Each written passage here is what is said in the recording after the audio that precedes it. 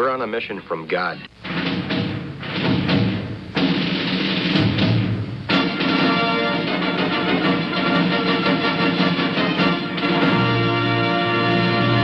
And now for something completely different.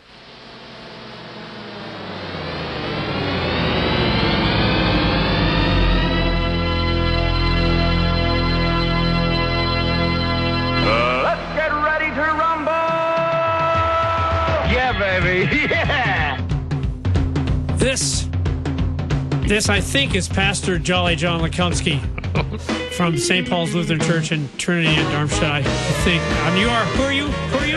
Oh, boy. Pastor Matt Youngblood Clark from Ascension Lutheran Church in picturesque South St. Louis. And I'm pretty sure I am Pastor Clark. And I think this is, what?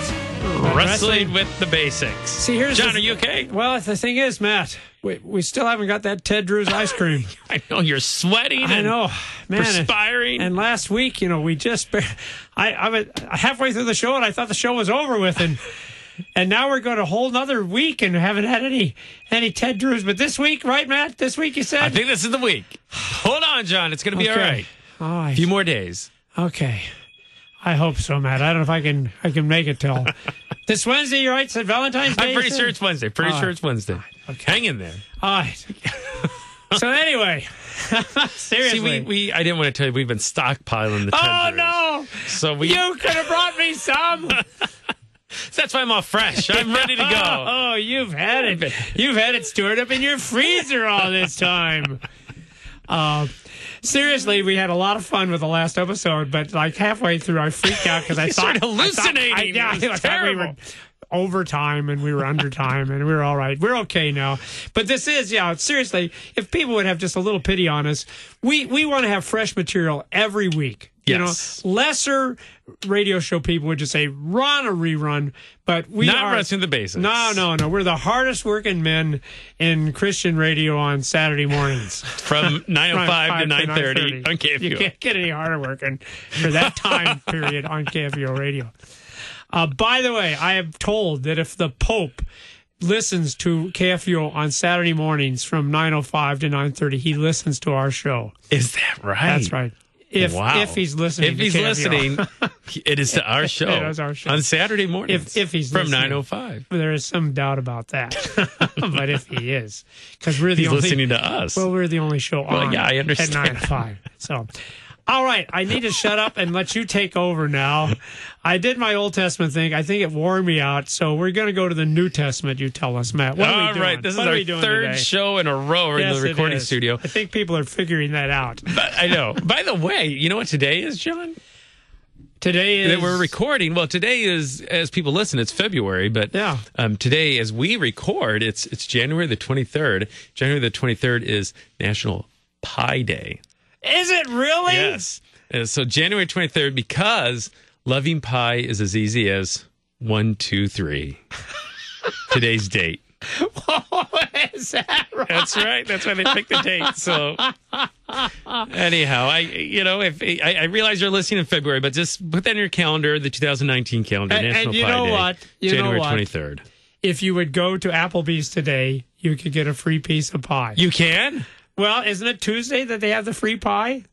And this is a Tuesday that we're recording this? Or O'Charlie's? O'Charlie's. It's O'Charlie's. I'm sorry. That's okay. You're still disoriented, We don't want to pick on one. We got to be fair to all restaurants. Taco Bell probably has some free pie, too. It's free. It's pie. I'll just show up and say John Lekumsky sent me. Let's see what happens.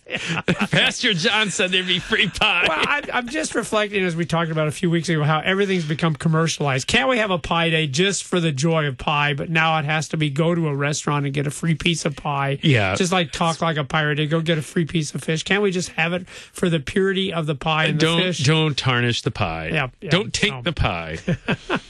That's right. But if you can get a free piece of pie, what the heck? Right? On the other hand, free pie is free pie. That's right. All right, man. So All right. I didn't know that. Well, shoot. Are you going out for a piece of pie when we get this marathon recording? Might as well. Okay. Make the rounds. Try O'Charlie's. I'm going to every O'Charlie's in town. Pastor John sent me. Where's my pie? So back to the seriousness here. Oh, where is it? Where? You got it. It's got it over switch. here. Yeah, there's There we our go. sound effects. There you go. There. All right, now, there's no time for foolishness. All right. Very good. Thank you, Charlie Next Brown. time you can do the engineering. Okay. This is getting too hard for me. I'm an old man With no custard. with no custard. All right. All right. Well, let's change gears here. Lawsuits against believers? No, Sexual no. immorality? Yeah, What are we doing here? We'll talk about sex and sexual Okay. immorality. That'll keep you awake, There John. we go. Now you got my attention. So we're 1 Corinthians chapter 6. During this time of Epiphany, the church, at least in those who are doing the 3-year lectionary like us, Boy, you're just getting it in, too, because this is the last day. It is, yeah. After So- tomorrow, we're done with it. yeah. So every weekend, the Yeah. epistle reading comes from 1 Corinthians. So we've taken that opportunity, at least at Ascension, to look at the book of 1 Corinthians Oh, a little cool. deeper. What does God have to say to the people in Corinth? What does God have to say to the people in St. Louis, where we're Yeah. at? And I think that, we can learn a lot from what God had to say to the people in Corinth. So let's do this. Why don't you go ahead and just... Can I just say this before you get in, since we're talking about First Corinthians? Is this pie related? No, Or Bible? it's just because I love First Corinthians Yeah. because these people are really messed up. They are- You want to talk about a messed up church? Yes. And yet they're still the church of God. And so Yes. whenever I have problems in my church, I think, man, we're not as bad as At Corinth. least they're not as bad as And Corinth. God still loves them, so I think we're probably okay. Well, okay. Well, since you mentioned it, Yeah. how bad is Corinth? How bad is Corinth? It's pretty bad. So, Corinth is the city that's in Greece.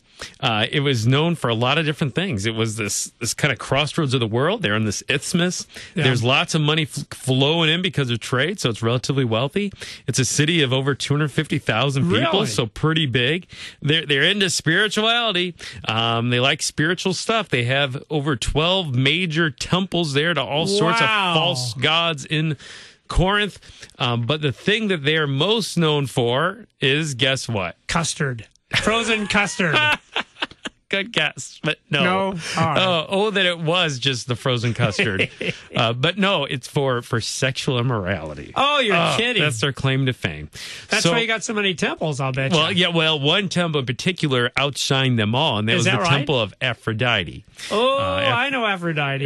Yeah, Goddess Aphrodite, of love, the goddess. right? Yeah, well, I think more accurately, the goddess of lust. Okay. Because there in Aphrodite's temple were over 1,000 prostitutes that you would visit in the name of worship to this false god, right?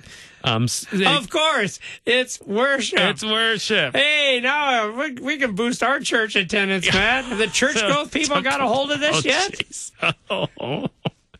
Coming to New Athens. No, not to know anything. No, it's so bad, Yeah. in fact, that their name becomes synonymous, literally synonymous Is that right? with sexual immorality. So to Corinthianize meant to sin sexually. Is that I mean, it right? became that notorious. I did not know that. Oh yeah, it's bad news. So in today's reading that we're going to read, Paul describes a little of what's going on, a little of the mindset, and he's going to name what I'm going to call a slogan, kind of the motto for the Okay. city of Corinth. This is not 1, 2, 3 have pie, apparently. No. Again, I wish that it were that simple and nice and easy as pie, but it's not. It's terrible. So let's go ahead and read chapter 6. Why don't we go and read verses 12 through 20? Okay. And then we'll unpack it. All things are lawful for me, but not all things are helpful. All things are lawful for me, but I will not be enslaved by anything. Food is meant for the stomach, and the stomach for food, and God will destroy both one and the other. The body is not meant for sexual immorality, but for the Lord, and the Lord for the body. And God raised the Lord and will also raise us up by his power. Do you not know that your bodies are members of Christ? Shall I then take the members of Christ and make them members of a prostitute? Never. Or do you know that he who is joined to a prostitute becomes one body with her? For as it is written, the two will become one flesh. But he who is joined to the Lord becomes one spirit with him.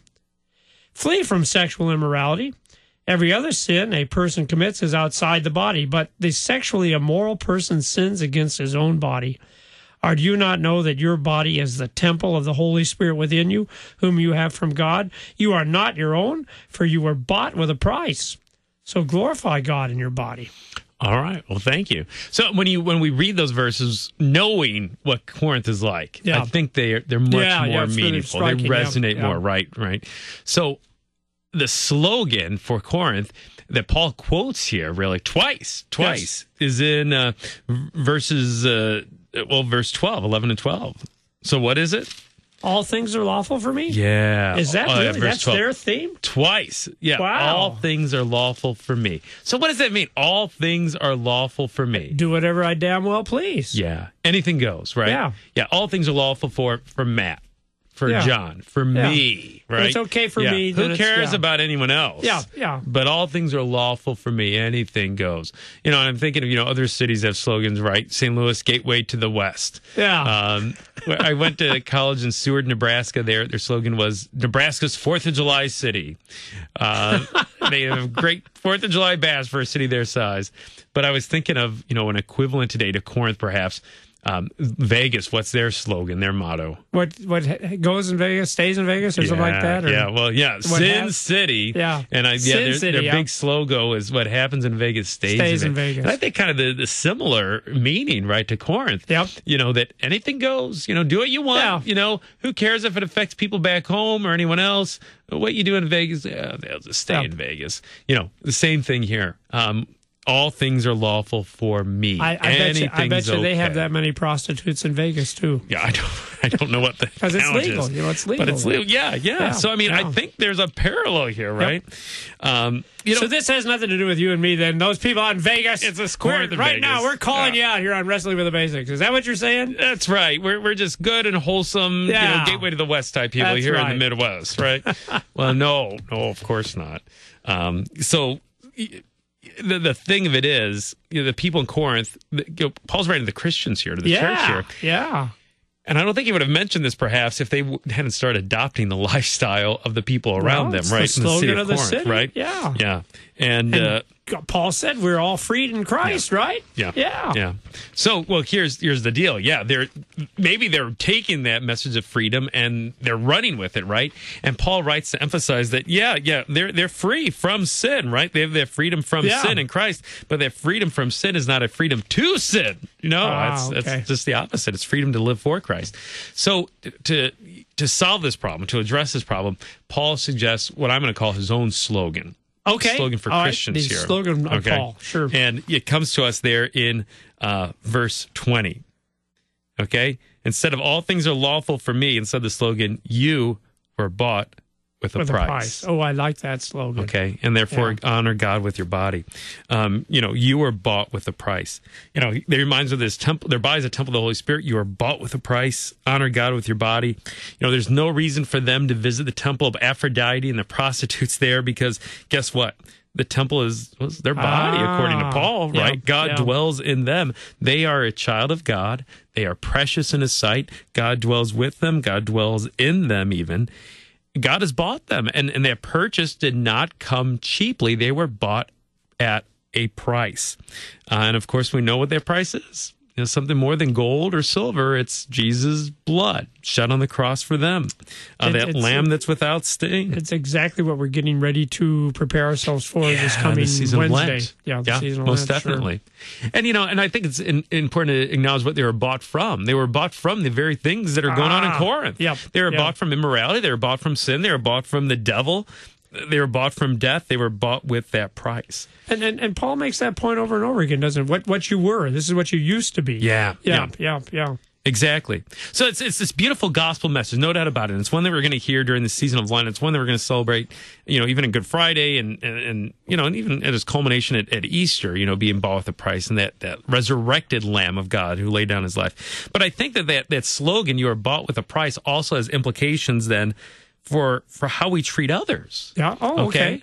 Because we were bought with a price. Well, guess what? So was my neighbor. Were too. Yeah. The people around us are bought with a price. The men in our lives, the women in our lives, they were bought with a price. So, our bodies are precious, but their bodies are precious too. They too were bought with a price. See, it just made me think. So a few minutes ago, we were calling out Las Vegas. Yeah. Like somehow we're good, holy people. And well, God obviously doesn't care for those people out there with their sexual looseness and all that. But the fact of the matter is, when Christ died, he did die for all of those people as well, didn't he? Yeah. Yeah. Well, and we're numbered among those people, right? That we're just as sinful as those people. Okay. Yeah. I know that's what you pastors, you churchy people say, but obviously... Well, I think part of the problem is, somewhere along the lines, the human body just was devalued, know, and I don't know if it's Greek philosophers that are to blame, guys like Plato, that the body's just an object, just a shell, and what's really important is the spirit inside and that sort of thing. But the Bible says something much different. God says something much different. The Bible says that we were created by God, that each and every person, each body is unique, each body has dignity. And when we understand that, the dignity and uniqueness of our own bodies, hopefully that shapes how we view others and their bodies, that they too have dignity. They too are unique. This whole thing you said, that they're actually the temple of God. Yeah. That's an important for place those to who are have believers in Christ. We wouldn't go do things in the church, right? The church is kind of holy, special. Mm-hmm. We might do them in a back alley somewhere, but you wouldn't go, no, because, and to realize that that's what our bodies are. They are the real temple of God, the actual place where God dwells, his spirit. Yeah. Yeah. I do think that's kind of neat, too, because isn't that strange philosophically? So you had people who said, we know about evil and wickedness, but of course, that just is the spiritual thing. Therefore, we're free to do whatever we want with our bodies. Because body doesn't mean anything. Yeah. But you're right. For Christians, body, spirit, God made us one. God will restore us into oneness when we're resurrected. Exactly. They're both really important. Yeah, definitely. Yeah. And I think when we understand that, boy, that shapes how we view our own bodies, but the bodies of others too. So, how do people view bodies today? With dignity or just as objects? And, as we read the headlines, it seems like it's the latter of the two, right? I mean, whether it's politicians or actors or religious leaders or just any person on the street, we don't treat each other with that dignity that God created us with. That we don't treat each other as though we've been bought with a price, but instead we really reflect the slogan of Corinth, all things are lawful for me. I can do whatever I want when it comes to other people. But, before we point the finger at the people in Corinth or the people in Las Vegas or the people in the headlines, we also consider, would we want what's in our hearts, right? Yeah. Printed in the headlines. And we have Jesus. He reminds us in a Sermon on the Mount, things like, I tell you that you've committed adultery in your heart. Anyone who looks at a woman lustfully, right? That's the thing I was thinking of. So it's not just the fact that you went down to Vegas and slept with a prostitute. Yeah. That's only a symptom of the real problem is that in our hearts we do lust. We do lust. That's a problem that everybody struggles with. Yeah. And that's what, as you said, Jesus says, that makes you an adulterer right there. And even if you haven't acted on it. So I think part of the solution is to just reclaim, rediscover the dignity of the body. To really take to heart the words of Paul that you were bought with a price. And I think that's really the key to it all, because it's a gospel message, but also a message that shapes how we view others, like I said. And Matt, see, it kind of relates to our the way we look at things wrapping up, because I think for a lot of people, in the end, we're just going to be ghosts, spirits, whatever, angels. Yeah. But the teaching of Christianity is this fact that there will be a resurrection from the dead. That the body will be restored. And that, again, indicates how important, the flesh is. And it's not just important in the future, but it's important then right here and now. Our flesh, the bodies of the people around us, that's all crucial to God. You bet. It's both. And I'm glad you mentioned that, especially at the time of death, though. When we go to the grave site, the readings that are read there, the Bible readings, are almost all focused on the body and the resurrection of the dead. I mean, that's really the focus there. And you have this blessing there, at least in the agenda that I use from Lutheran Service Book, that may God the Father who's created this body, may God the Son who by his blood redeemed this body, may God the Holy Spirit who has sanctified this body to be his temple, keep these remains, this body, until the resurrection of all flesh. So even there at the graveside, we have this acknowledgement of how precious this body is, this body created by God, and this body that is so precious that he redeemed it at the cross, that he claimed it in baptism, that he feeds it with his body in the Lord's Supper, and will one day return to raise our bodies so that they will be like his glorious body. So, as Christians, more than anyone else, we should have a respect for the body and not just our own bodies, but the bodies of others too. Yeah. Just a couple of verses that that deal with that too. Verses that I think have implications for how we treat each other as male and females. So we have 1 Corinthians chapter 4, verses 3 and 5, and it says this: "For this is the will of God, that you abstain from sexual immorality, that each one of you know how to control his own body in holiness and honor, not in the passion of lust, like those who do not know God." Oh, yeah. And then it's interesting. So, I mean, we're called to a higher standard as those who do know God, those who are known by God, those who know him through his word. We know who God is. We know that we're created by him. We know that we've been bought with a price by Jesus Christ. And so really, we're called to a higher standard here that we should abstain from these things. No, it isn't anything goes. It isn't all things are lawful for me. No, it's different than that. And Paul calls the Thessalonians in this case, and us too, to that higher calling to act like those who do know God. Here's another one. I think this is interesting. When we deal with each other, male and female, and even speak to each other as male and female, we do it in a way that builds each other up, right? Rather than tears the other one down. And so we have from Ephesians 5, "Let there be no filthiness or foolish talk or crude joking, which are out of place. But instead, let there be thanksgiving, so no locker room talk, right? Yep. Crude joking. No, that's out of place. No, there should just be thanksgiving. Yeah. So again, that message, you are bought with a price. I think that's so key, and hopefully is a slogan that we can adopt as the people of God, knowing that we were bought with a price, but every person, right? Every male, every female was bought with a price. Yeah, and I think what I really appreciate about your discussion, Matt, is we hear that, but I think right away we go the whole spirit route again. Oh yeah, our souls have been bought with a price. But you're right, here in Corinthians, he is specifically talking about issues of body, sexual immorality, physical things he's talking about. And to understand that it's not just our spirit, our soul that was purchased, but these very bodies of ours also belong to Jesus Christ. And you're right, that changes the way we think about our own behavior. And it would have to change when we realize again that he didn't just die for us. See, that's the thing. For God so loved the world. So that was extended to all the people in Las Vegas and as well as St. Louis and Corinth and wherever. That makes a difference in how we should deal. And isn't it interesting, when you get to the end of the world and the final judgment, it's all about body stuff, isn't it? I was hungry and you fed me. I was thirsty and you gave me drink. I was naked and you clothed me.